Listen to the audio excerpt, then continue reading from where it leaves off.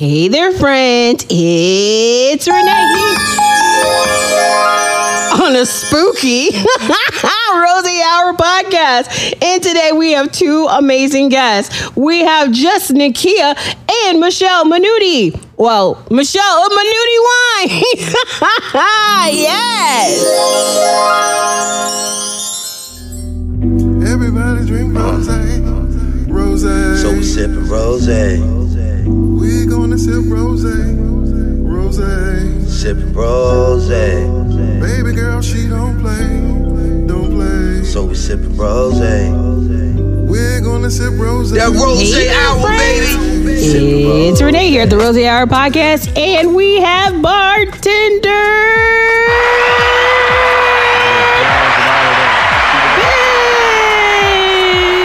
I feel like Rocky or something. I know, I feel like an announcer. I feel like, and in this quarter, weighing 200 and some odd pounds, Right. from the District of Columbia, Man. 5 inches high. Damn, you don't know nothing about me. I don't want to put your business out there. I appreciate it. I don't want to put it out there because then people be like, oh, you that much and then that tall? Like, I don't, see, I'm trying to be nice. Hey. See, look at me. I was trying to be kind. I appreciate it. See, you can't even be kind in 2020. Well, hey, you know, it's not even about being kind. It's just as a dude, like, I'm not really worried about my height and weight comparison at this point in life. Well, I was trying to be, I appreciate you was sugar. patient, you was important, you was kind. I appreciate it, sugar. I appreciate it. So who we talking to today? What we talking about? Man, you see that Trump debacle last week? Yeah, I don't even want to call it a debate. That's all I was at a loss for words. Debacle seems quite fitting for that shit. Yeah, so the debacle last week that led to him having COVID, to him now not having COVID. I mean, at this point, like, I don't care if you're a racist or not. Like, bro, how can you vote for this dude? Like, and that's a question that I just want to pose to the universe out there in the, like they say, the ether. Even if you're racist, like, this dude is not good for the country. I'm just like, how do you... Okay, listen. When he walked up them steps from Walter Reed, he was trying to like do a light jog. But you know how like you try to run across the street when a car coming, but you're not really running, but you move your arms a little faster, act like you're running, but you're really not running, but you want them to feel like you have a sense of urgency, but you're really not moving fast.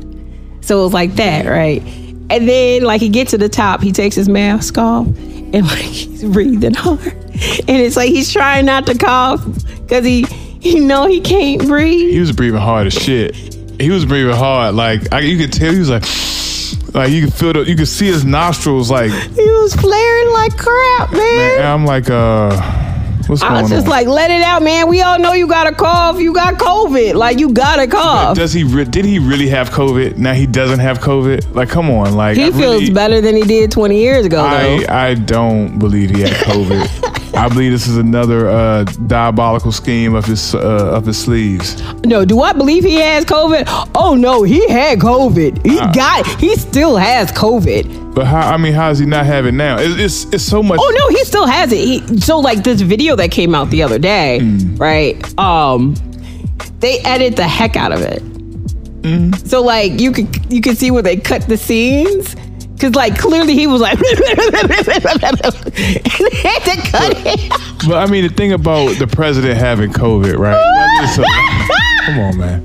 It did sound funny saying that. We have to cheer because that monkey got it, man.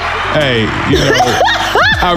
I really. I'm not laughing at COVID. I'm laughing at him for having the China disease. We all laughing at him for having the China disease. That's what he keep calling it. From China with love.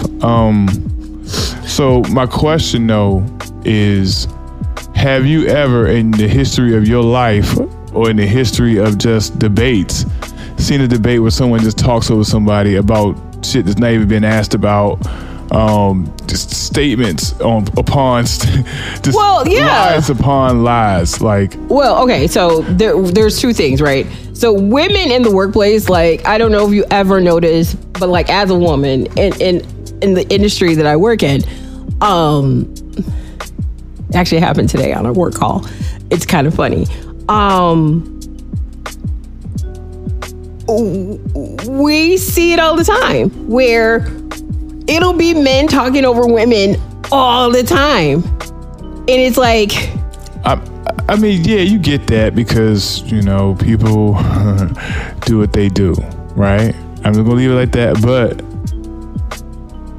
in a debate where there's like actual rules and a setting, and what I got from what Trump was doing there was establishing dominance. Like, he didn't care. He didn't care that there was a rule, regulation. He was just going to say whatever he wanted because that's the strategy. It's what you get out, what you say, because most of his support base is stupid people. They're stupid. So if he says it, they're going to believe it. So when they look at it and he's up there just cutting people off, saying all this bullshit, they're going to accept it. They're going to take it in and be like, yes, that's the truth. And it's ingenious. Trump is a genius and an idiot because it's like sometimes you got to have, be responsible with your intellect and responsible with what you do. Dude's a smart dude. He got where he is now because he is a smart guy.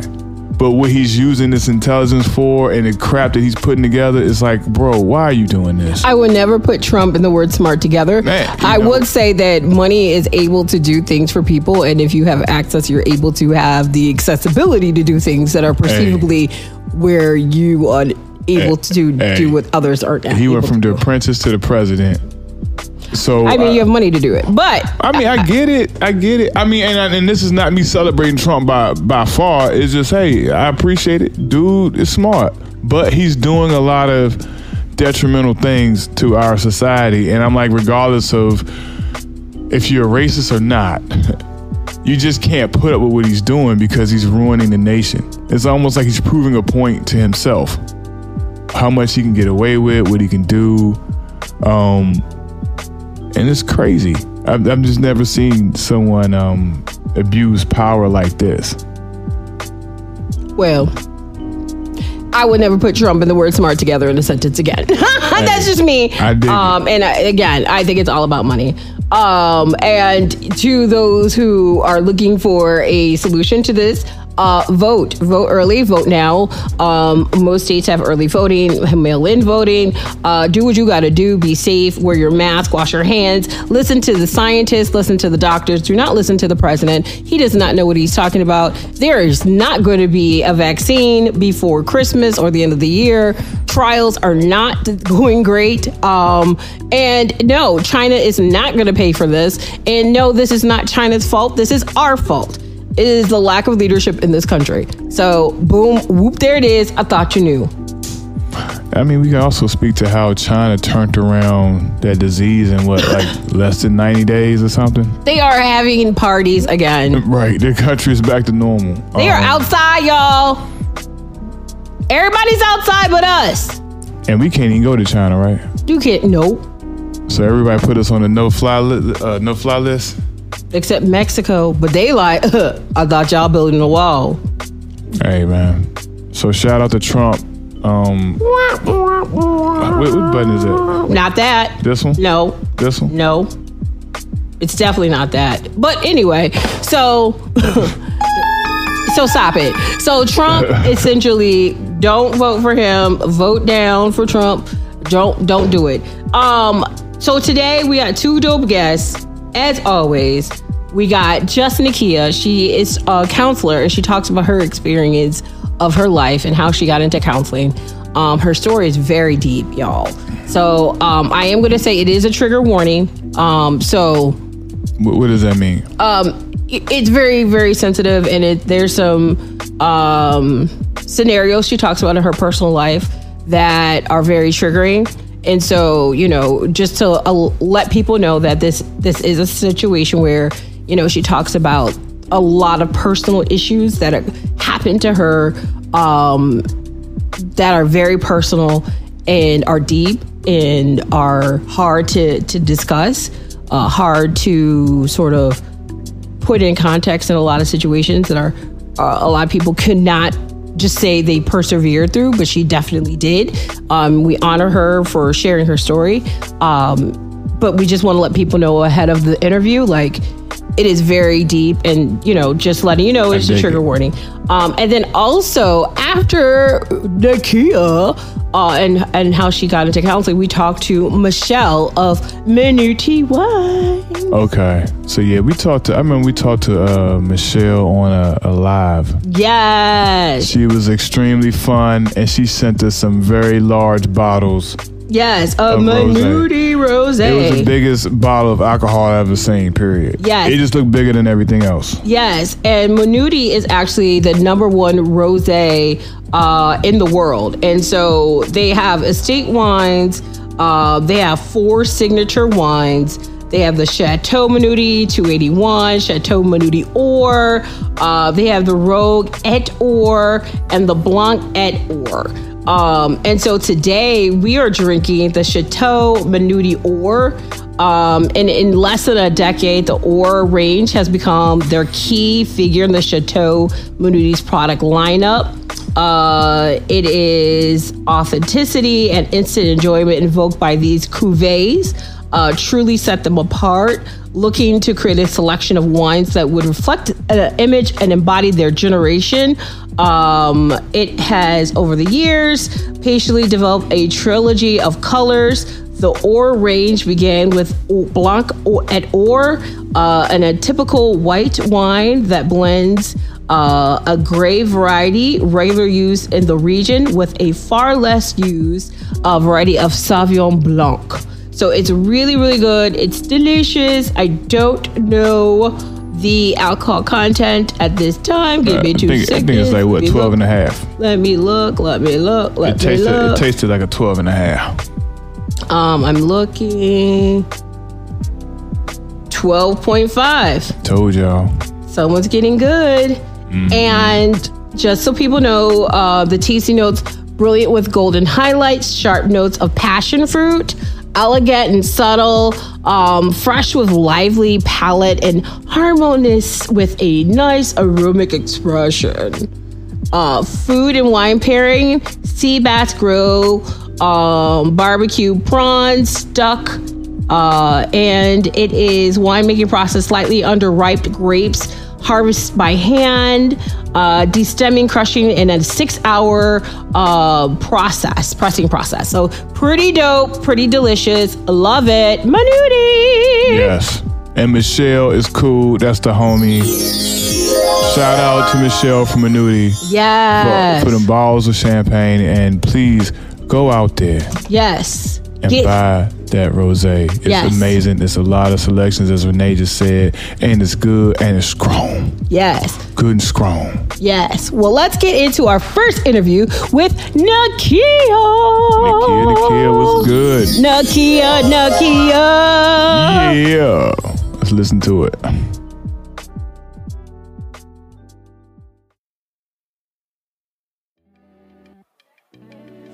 Hey there, friends. It's Renee here at the Rosé Hour Podcast. And today, again, as always, bringing you amazing treats of people, because there are so many amazing people doing amazing things, and you should hear about it from them directly.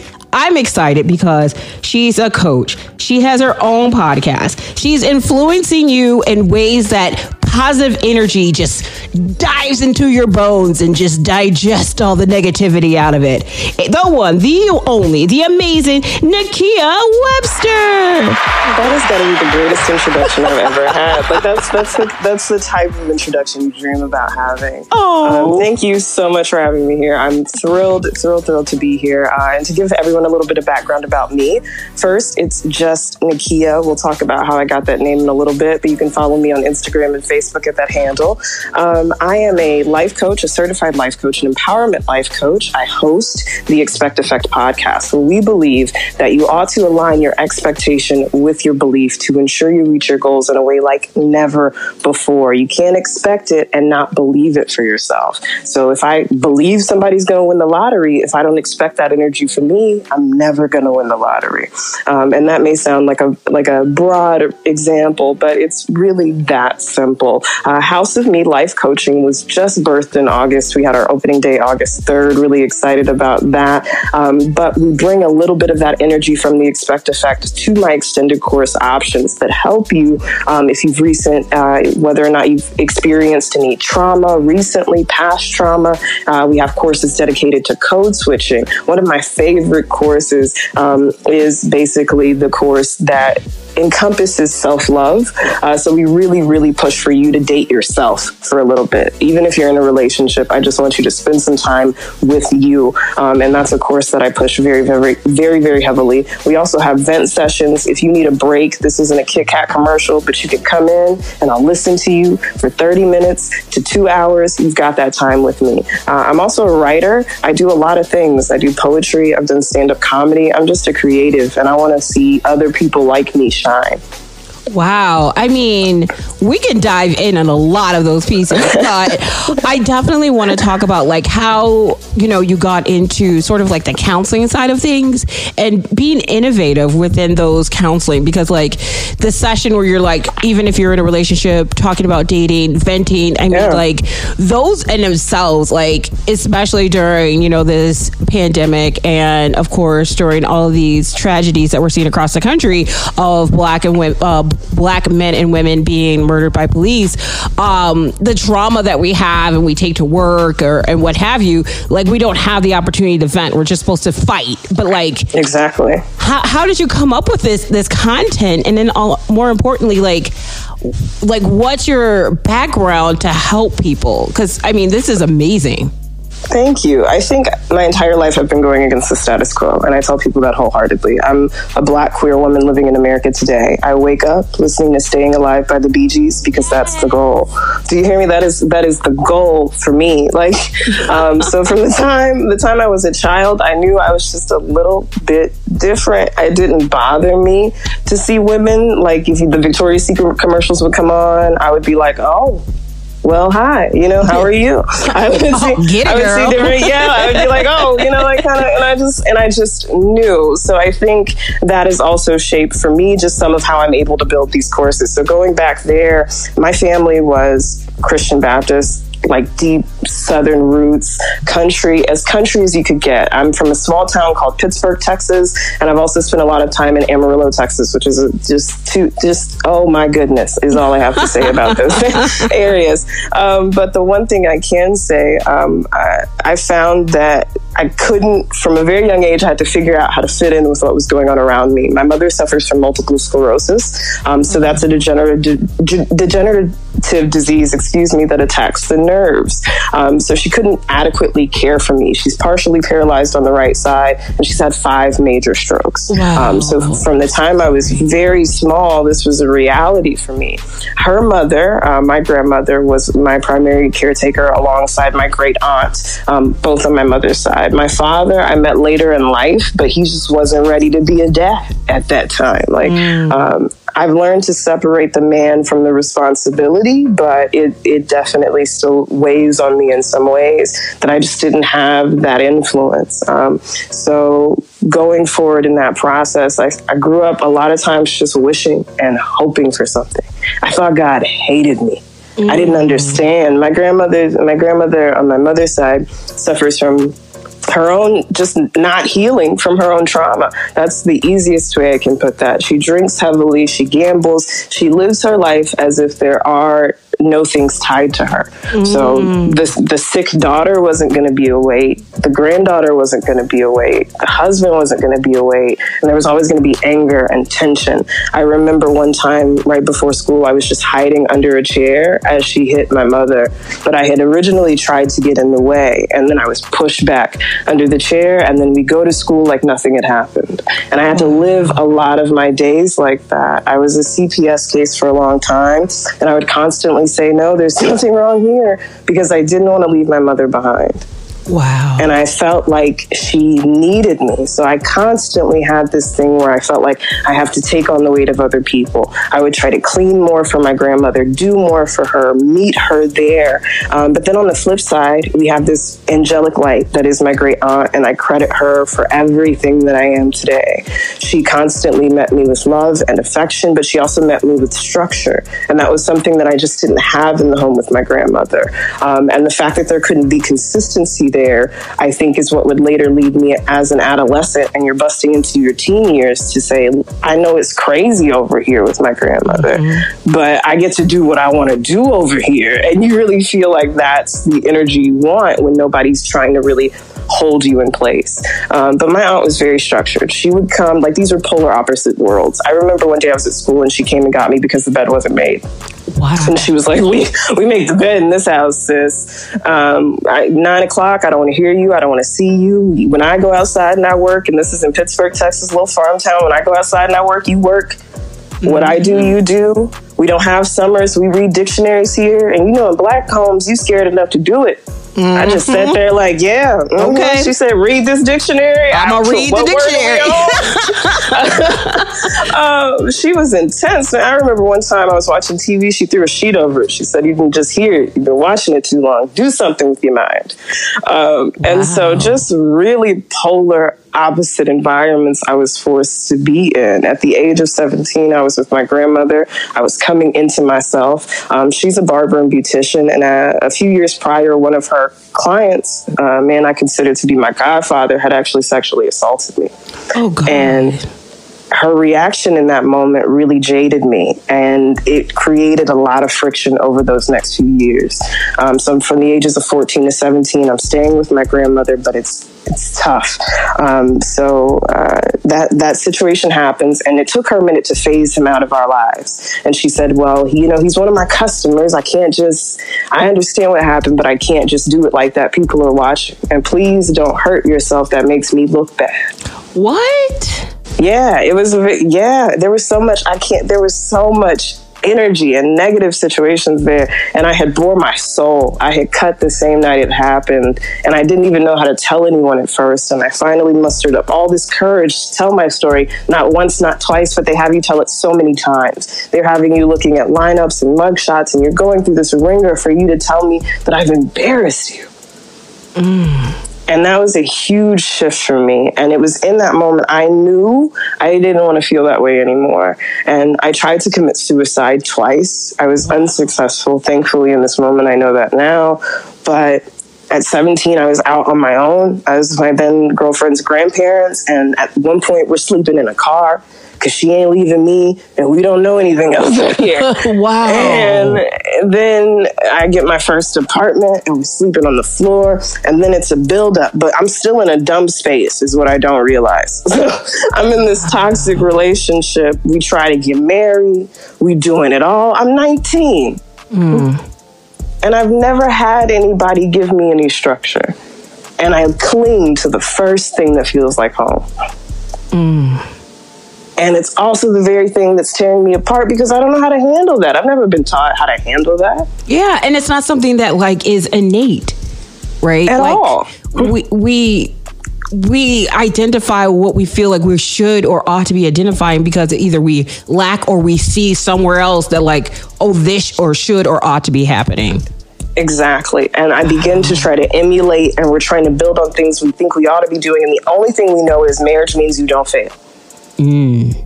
And then it becomes this intense environment of people you never want to become. And we split up and we begin fighting over these trivial things. It's 2017 now. I'm about to be 21. I'm 21 at this point, and we're splitting up. We made it all of a year. In the game of marriage. In the game of marriage, we made it all of 1 year, and it really blew up. I went on to drink heavily. There were 4 bars I could walk into, and they didn't need to ID me. I was in every day of the week, multiple days of the week. I began living in the worst fields of my life. She even went to jail. You want to talk about 2 people that ended up just splitting up and then like running into each other's lives and just making it an absolute mess. We did that. Wow. And then it became this process of clawing and healing. And I remember I was one night I came in from the bar. I had nothing to drink. I had nothing to smoke. I'm going to be very transparent with y'all. I had problems. And I got up and I said, I can't do this anymore. I don't know. I looked at myself in the mirror and I didn't know who I was. I was skinnier than like I was thin as hell. I'm drinking in substitution of food. I'm smoking in chain circles. I'm throwing myself at anybody, with anybody. Who knows what my body count is at this point? I'm stressed. Wow. And I called my great aunt. I said, man, I haven't even been home in like 5 years. At this point, I haven't seen or talked to anybody on that side that could give me structure in about 5 or 6 years. And I said, I don't know what to do. And she said, you gotta come home.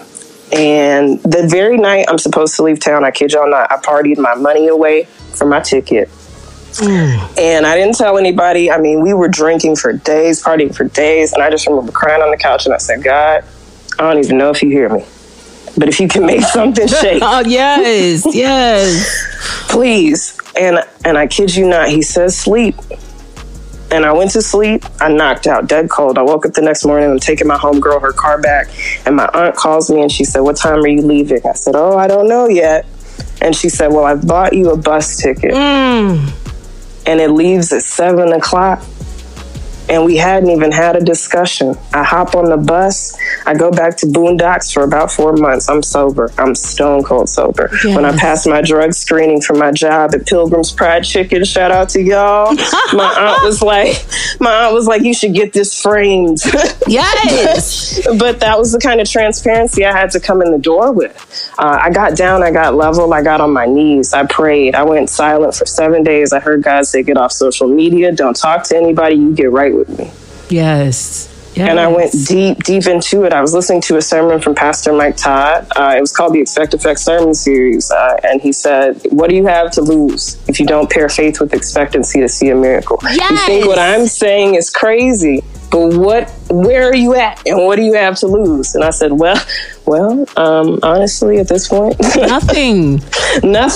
And I gave in. And then I went on. About 4 months later, I moved to Denton, Texas. I started some work on the Expect Effect podcast about a year ago, as it was loosely based on that sermon series, because I wanted everyone, whether you feel like you adhere to the Christian faith like I do or not, whether you feel like you have depression or anxiety, you have got to find a way to get through some days. Yes. And I wanted to meet people there, whether you knew what you were going through or not. I wanted to meet people where they were. And then I met a life coach who really told me, like, girl, tap into yourself and believe in yourself and see something. And her name is Indira. Y'all can follow her at Being Indira. But she tapped into me and she said, girl, just believe in yourself. And we worked extensively together. She was able to give me my certification and house me. Baby, I never had a home until I found it in myself. Wow. And so that was, for me, like, we're going to anchor you. So when I think about the course, The Perfect Union, that's about you finding you. That's dating with a capital I. Because you need to give yourself that time. That's the art of breaking the code. We've got that for code switching. You think, as a person of color, as a queer person, as a person who felt outcast by the same God I now worship, I don't know how to figure some things out. There are things that we want to translate based also in positive psychology practices. So there's science behind it, right? I'm not just ministering in a way. There's science here. We have wildlife instincts. That's the process of going ape. In my mind, life is about 3 ongoing factors: acceptance, progression, and evolution. Wow. We accept the things we cannot change. We must progress. And evolution says, I'm not going back. And I want to help people uncover these factors that, for me, these are the things that I had to go through. One of my final extended courses is How Do You Want It? Casey and Tupac, Casey, JoJo. I love hip hop. I'm going to be real with y'all. If y'all look at the titles on the Expect Effect, it's all about hip hop and things I love. But How Do You Want It? Y'all hear that song. Y'all may hear a lot of things. I hear a song about affirmation. Yeah. How do you want it? And how does it feel? Like, how are we going to have it? And I want to help people uncover things I simply had to figure out. If I could spare anyone just a little bit of time, if we could get level and you could see that there's another side to this thing, take it from somebody who really said, I don't want to be here anymore. And I'm going to try to go out. And I'm going to wake up in a hospital disappointed because I'm still living. Wow. And that just is such a reminder in life. Like, we don't know what other people are going through. Right. And it's just the commonality of life that I should respect the energy and space that you are going through and not take anything personal, but just be kind to you, because you never know what is someone's last straw or a defining moment that could be in someone's life. Because just think, one of those people you were interacting with at that point in life during your journey were to just be a little bit kinder, you know, where you think about that all the time, and about people noticing, or even like people like, and I tell it takes 2 seconds to check in. You don't have to know how to help someone to know how to refer them. Even if you go to my page, I'm not a licensed therapist, but I have resources to get you there. Figure out how to get people in your circle to the next step.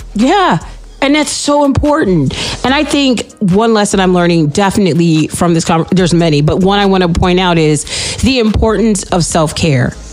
And if you can't care for yourself, and it sounds like, you know, just in the story you were telling, you know, your mom wasn't able to have that self-care for herself. Your grandmother wasn't able to have that self-care for herself. So it dominoed into you, and these generations of things that occur, we do what we see, and it replicates and amplifies with next generation. So thank you for like looking at that sort of anomaly within your family where you're like, it stops with me. It has to. I looked up one day and I was like, damn, look at you.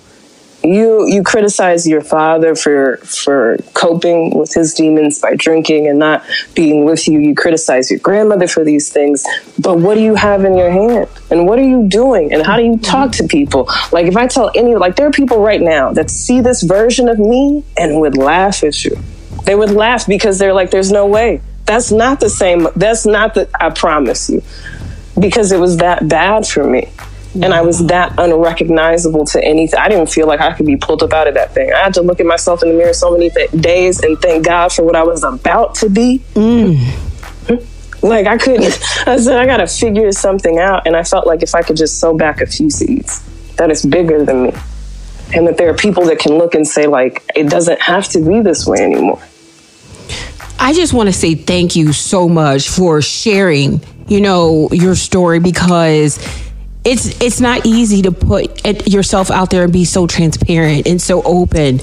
And I am very honored that you would tell us this story, because I think there's so much healing that can be coming from this conversation. So thank you. Thank you. How can people find you and also sign up for classes? Because I hear when I need to sign up for venting one. Absolutely. Vent sessions, man, those are my absolute favorite. I really want people to feel one thing. And I think it's anybody, even if you just have a grandma, right? They just go on.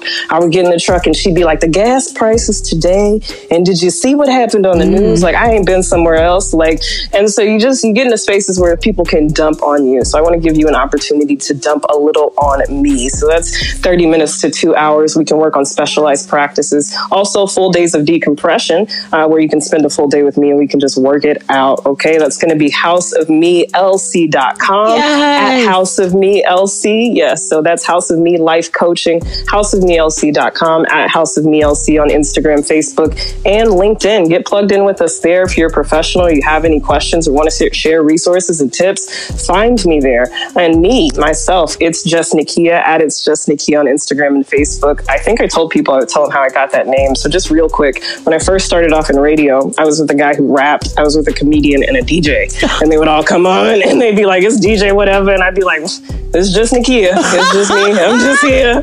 I didn't do anything at the time, and now it's everything. So it's just Nakia, Nikia. Get plugged in at the Expect Effect podcast on Instagram and Facebook. That's me. That's where you can find me. Wow, that's so amazing. And it's not just Nakia, but it's Nakia, honey. You gotta say it right. It's Nakia. It's just Nakia. I like it. Yes, that's who it is, Queen. Yes, it is.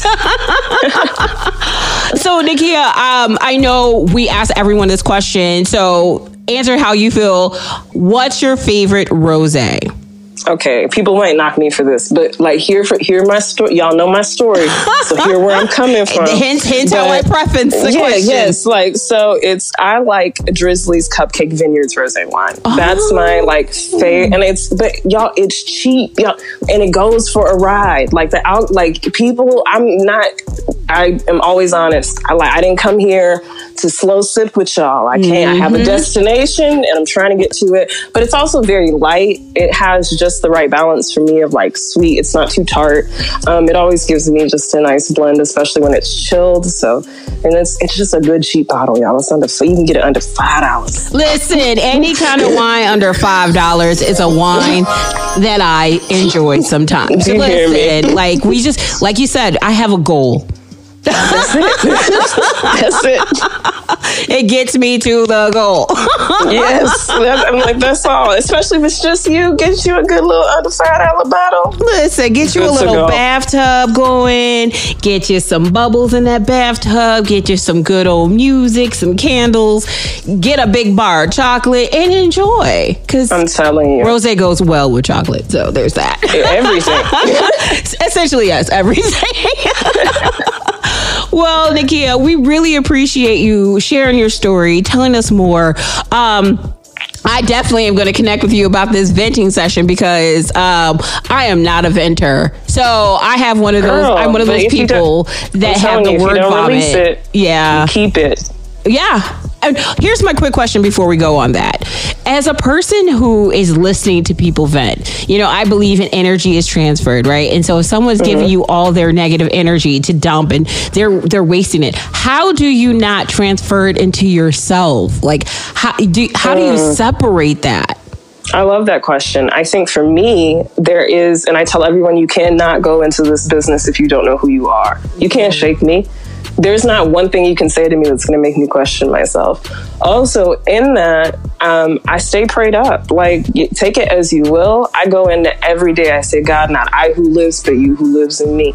If it is not of you, I don't want it. And if I feel off about an energy, my intuition, like I trust it. If I feel like I can't work with someone, there are so many processes before we even get to the point where I'm actually working with you. You can come into an event session, you can do all of those things, but if you want to go into a deeper course, there are ways and layers in which I try to get to know you a little better to make sure I'm actually the right fit for you. Yeah. So it's a matter in my eyes of preparation and also post like wind down. I give myself a break.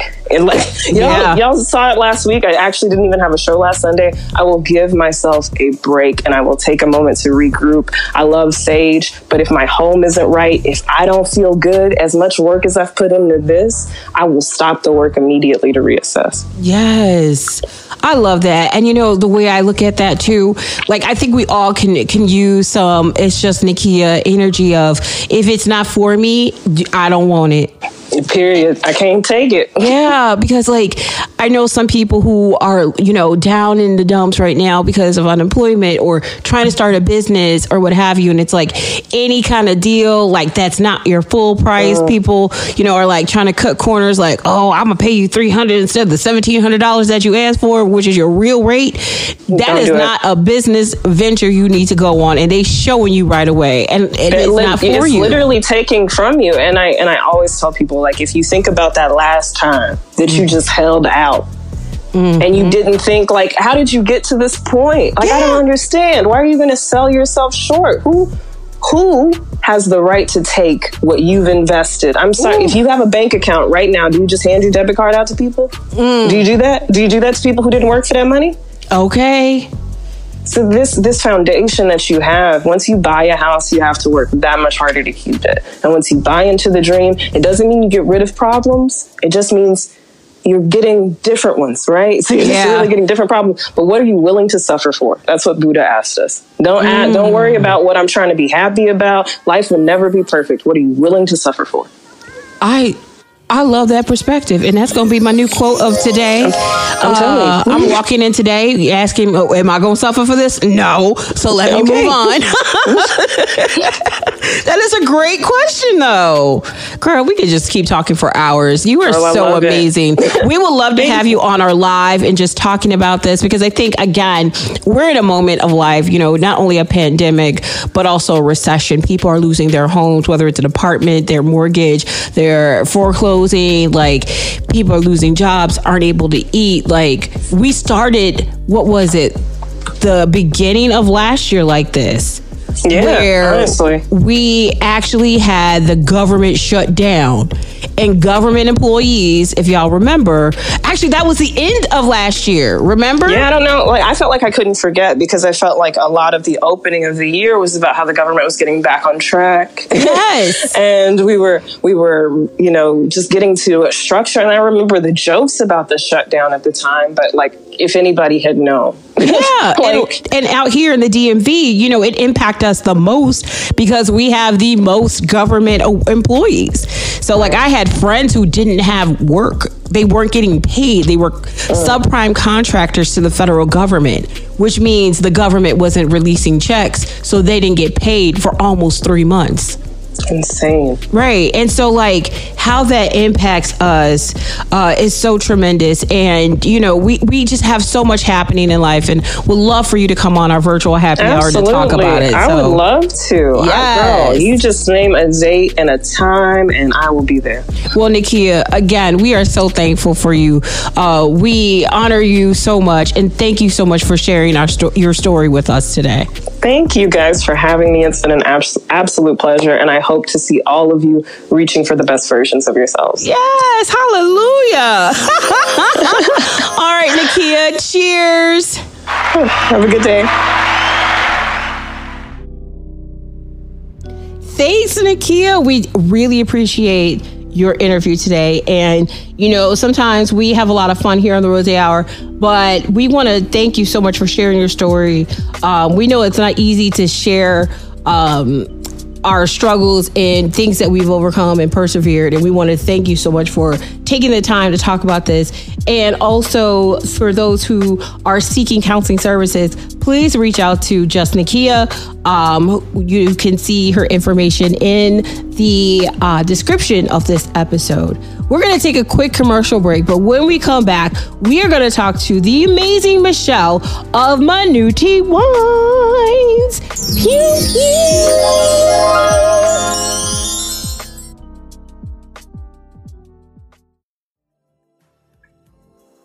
Hey there, friends. It's Renee here at the Rosé Hour podcast. And today I'm here with someone who I'm so excited about. Like, the brand that she works for is so super dope fresh. They have a blue bottle of rosé. Like, it's not actually blue, but the bottle is blue. And it has this like nice rose gold coating on it. It's so beautiful. She's so smart. She's amazing. And she's the brand director of North America to Minuty Wines. The amazing Michelle. Oh my God. That's the best intro ever. Please. Well, like I said, you can carry me in your pocket. I pop out. I do this at bar mitzvahs, birthdays, you name it, anniversary parties. I introduce you. I am so happy to be here. Thank you, Renee. Oh, thank you for being here. And also, I mean, you work for one of the best brands ever of rosé. Can we just say that out loud? We can. I feel that way too. I do. So I feel pretty lucky. Yeah. Like, how did you even get into the industry and even like to be the brand director to North America for the brand? It's been a long road, and I, of course, like most people in the wine and spirits industry, I started in a completely different industry. I was in publishing and advertising for a Spanish language newspaper in New York City called El Diario La Prensa. Ooh. And they're the oldest Spanish language newspaper. It's super respected globally, based in New York, and then published nationally. And I did that for a few years, and I was in advertising, so I was taking out clients. I would get the wine list. I felt like a kid at the table with a bunch of grown-ups, and I would Russian roulette the wine. And I would either get a first growth, which was out of my budget for my expenses, or I would pick something, super ridiculous for a steak, like Pinot Grigio. and I wound up wanting to feel better about just ordering wine. That was my only inclination to take wine classes. But I signed up for the WSET and fell in love immediately and started to network and make connections. And I met one of my clients who worked for Brown-Forman, which is a pretty big wine and spirits importer, and she connected me, and I just started with this company. I started with a family-owned company, and I just worked for several years at different wine and spirits companies until I met the Matan family at Chateau Minuty and begged them. So you met the owner, founder, creator of Minuty? That's yes. Amazing. Okay, you got to talk about that. How did that go? Sure. I know. I'm like, wow. It's actually him. So they Minuty, the Matan family, specifically his name is Francois. So he's the owner, and he was representing the North American business, from France. And I was managing the business in New York with another company called Treasury. They're a big corporate company, and they were one of many wine brands in the portfolio. So just happenstance, met him and just worked with him for a couple years. And New York at the time was the biggest market for Minuty, and his time and attention certainly, was New York. And just over the course of actually a few years, we had conversations about what his vision was for Minuty in the United States. And he took a shot on me, and now it's been 2 years that I've worked directly for them and feel really lucky. 2 years. They're wonderful. Yeah, flew by. A lot of rosé has been consumed, Renee. I'm here for all of that. All of the rosé consumed. All the consumption of the rosé. So I'm here for the samples. Okay, right. And especially when there's new ones coming out, I'm pretty sure they're like, hey, take a little swig of this and let us know what you think. Exactly. Right. So as a person who was sort of Russian rouletting your wine menus for clients to now representing the brand, what kind of education did you have to do in order to kind of understand and really learn? I won't say appreciate, because we always appreciate wine, but kind of have that understanding and education behind it, to talk about it. Sure. Well, I started with the intermediate course at the WSET. So it's the Wine and Spirits Trust. And I, over the course of years, went to the advanced course, and currently I'm enrolled in the diploma. I've also taken, the Sommelier Society. I've taken the introductory course. And then over the course of being in this business for, close to 15 years, I've traveled a great deal to other wineries, and I've participated in so much education, self-taught.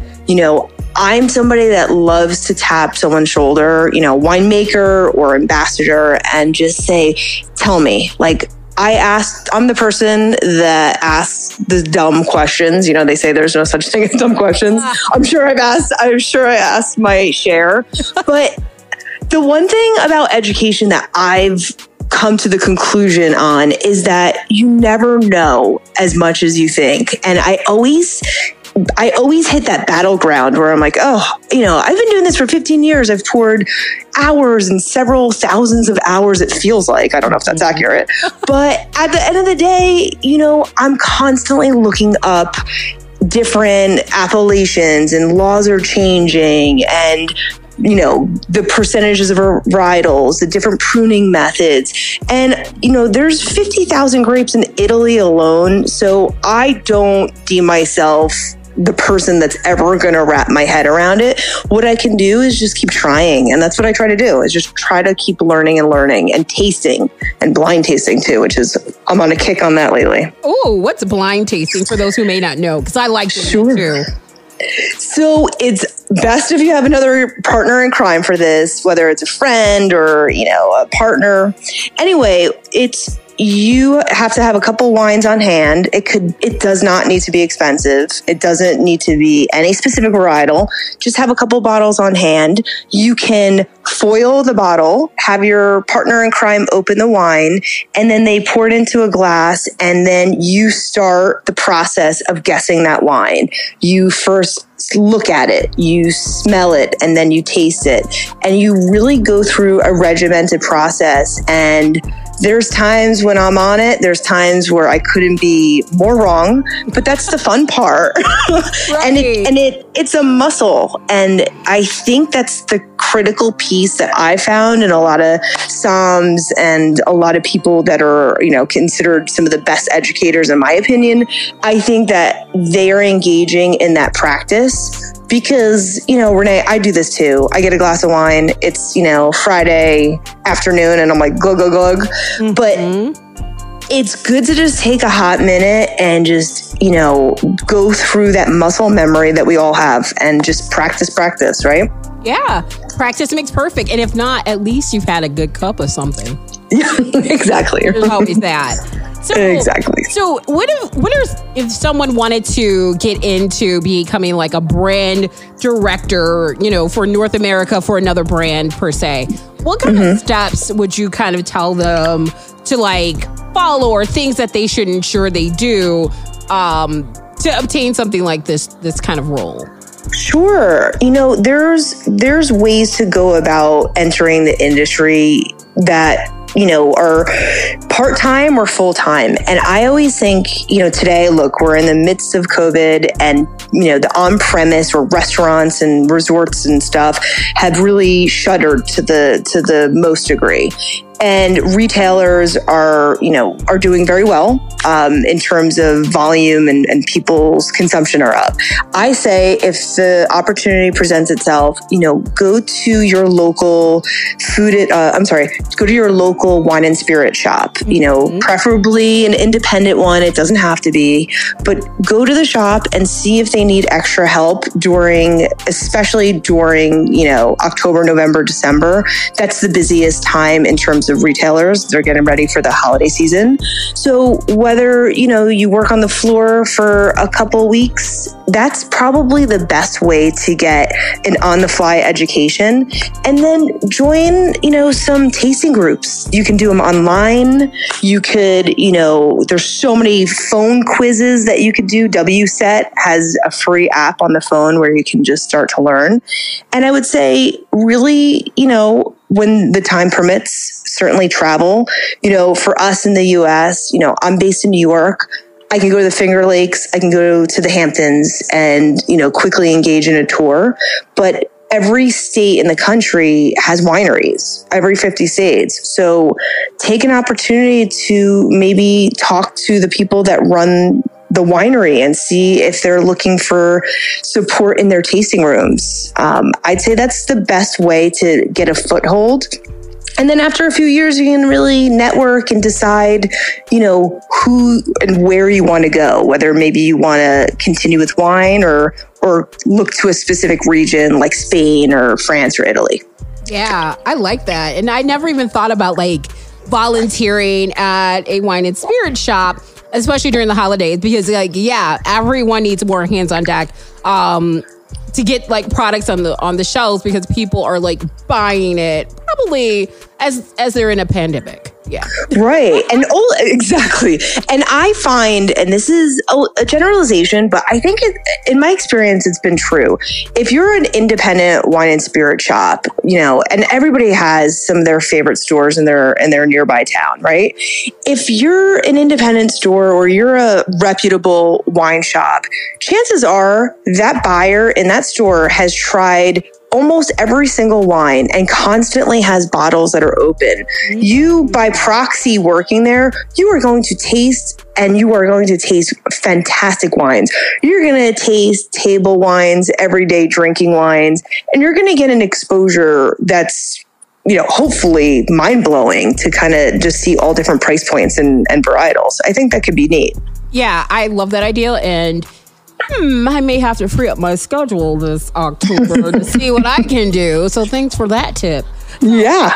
So I wanted to talk more a little bit about Minuty as well, because you guys have a lot of rosés. And so wanted to talk through like your rosés and like just what are they? Because you have a lot. Sure. I'll tell you a little bit briefly about Minuty. So of course, you have a podcast dedicated to rosé. I mean, that's how much people love rosé. The drive and the growth of the rosé category has certainly been in France, and specifically within Provence, there's Côte de Provence. So I talk about Minuty, but without talking about Minuty, you have to talk about Provence, I say. Mm-hmm. And Provence to me is California, and Côte de Provence is Napa, as just like a very rough outline, or the way I like to talk about it. Okay. And so Minuty's family owned, and they've been there for 3 generations. And that right there is pretty cool, because there's not too many family owned Côte de Provence producers. And Minuty really started this trend. And for them, it wasn't a trend. It was something that they've been doing for so long, and it became trendy. But they're the number 1 selling rosé, premium rosé, in all of France, Europe, and the Caribbean. So globally, they have, a very prestigious position as being a beloved but best-selling rosé. And for them, they're selling their upper cuvées. They're selling their higher end wines within the Minuty line. Wow. Yeah, I just gave you a mouthful. Sorry about that. No, like my mind is like blown. So Minuty, they are in Saint-Tropez, which is wonderful. And there's, a tremendous amount of wineries, of course, all over Provence. But Minuty's winery is 5 kilometers or 5 minute, a 5-minute drive to the port of Saint-Tropez, where you think of all the beach clubs and, the luxuriating travelers that get to go to that part of the world. And Minuty is genuine, because they are truly Saint-Tropez. And I think that's pretty neat. But also they hand harvest all their wines, and 80% of the production that's happening at Minuty is rosé only. They make a little red, a little white that they sell at the winery, but they really are a rosé producer, and their full range is M, which is in the US. It's probably the most widely distributed, and that's your quintessential Côte de Provence. It's about half Grenache, and then the remainder is Cinsault and Syrah. And then new to the market, which is really what Minuty's been famous for in France, is Prestige. And we just brought that to the US this vintage. And Prestige is about 70% of the fruit is actually coming from the property, from the estate. And the part of the property it's coming from is closest to the port of Saint-Tropez. So you're right on the peninsula, and you're getting that sea time, the maritime influence. So it's got that salinity, but also you got some of that fruit. So you have a balance of, a racy wine that's perfect with oysters. Ooh. And then the next 2 wines are 100% made on the estate, and it's Rosé Or, which is 80% Grenache, 20 Cinsault, and that is white peach. And I would say that wine is the flagship of our winery. It's just the heartbeat, and it's beautiful. It's more of a food wine. And then the bad boy, the icon, the blue bottle, is 281. And it's called 281 because that's the name of the Pantone color. So if you're going to paint your car 281, you're going to get that really deep blue. That's an homage to the Riviera Sea and to the sky too, because you get that beautiful blue. But the wine is made from a single clone of Grenache, and it's 25-year-old vines, and it is 90% Grenache, and then you get a little 10% Syrah. And that wine is just, it's a big wine. It's got a lot of complexity to it. You have the salinity, but then you also have the rounded fruit component. And that wine is just glorious. That can be paired with I wouldn't pair it with a steak, but you really can pair it with tons of complex dishes. It's a fun wine that I like to actually blind people on because they don't always guess rosé. They go in a million other directions, and that's just fun. Oh, wow. And I mean, I had it. Thank you so much for it. Oh, sure. And oh my God, it is so good. And you know, I had it with like a Alfredo sauce. And it was actually really like smooth with it. I was like, yes, I'm here. Oh, that's a good pairing. I'm gonna take that from you every time.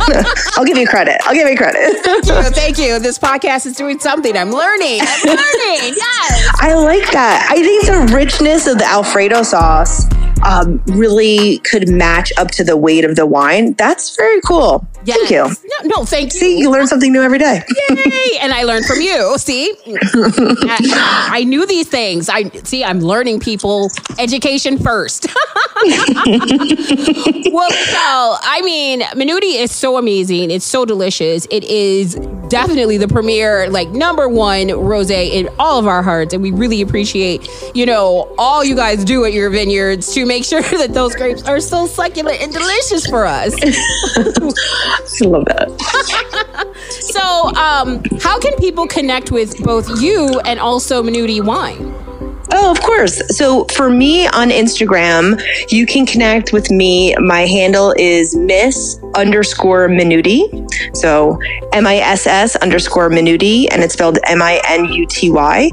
And then please connect with us at Minuty's Instagram page, which is at Chateau Minuty. I love it. And I love to ask this question, and I think you are the perfect person for today's question of the day for Double Jeopardy. What is your favorite rosé? Oh, wow. Well, I'm laughing because I didn't dedicate my life to Minuty without being absolutely passionate about their wines. So it is a Minuty wine, and I would say the Rosé War is everything I want in a wine, not just in a rosé wine. It's got the weight, it's got the freshness, it's got that character of Grenache, that white peach, and it's something I can have, you know, on its own, but I certainly can enjoy it with my main course, TBD for tonight's dinner. But I love that wine so much. It really blows me away every time I drink it, and you know, basically my veins, if you cut me, I'm bleeding pink over here. So it says a lot. We have the same blood type. Okay, great. So if anything ever happens to us, we know to contact each other. Good. Blood type R. Awesome. Well, Michelle, this has been so much fun, and we have to have you back on to talk more about sort of like what's coming up for the fall and harvest season, all of those amazing things, and love to have you on our virtual happy hour. And if you can make it to DC, we'd love for you to come with us to happy hours around the district drinking rosé. Count me in. I love it. I had so much fun. Yay! Well, thanks, Michelle. We really appreciate you spending time with us today. Thank you so much. Cheers. Thank you. Cheers.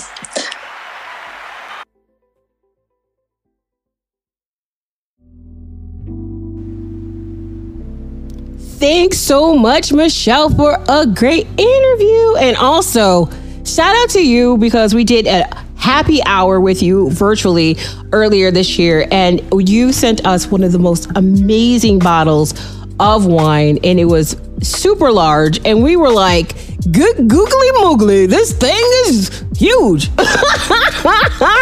And it's delicious. So thank you so much. And shout out to Minuty Wines. They are the number one wine rosé creators in the world. So if you have not already tried them, check them out. They have different types, as we talked about with Michelle, and they're delicioso. Also want to thank Nakia again. Thank you again so much for sharing your story and showing us about perseverance and how to persevere, during difficult situations. You know, it's definitely a time in all of our lives right now where we're all facing different battles, and you know, we can learn a lot from your story. So thank you so much for sharing that with us. I want to shout out to Bartender Ben, as always, you know, being uplifting and making sure we know what alcohol content is in our beverages. So Sip Hooray to him. Want to thank Angeline for helping us schedule everybody on the show. And shout out to all of you. We thank you guys so much because without all of you, we wouldn't be here during the pandemic.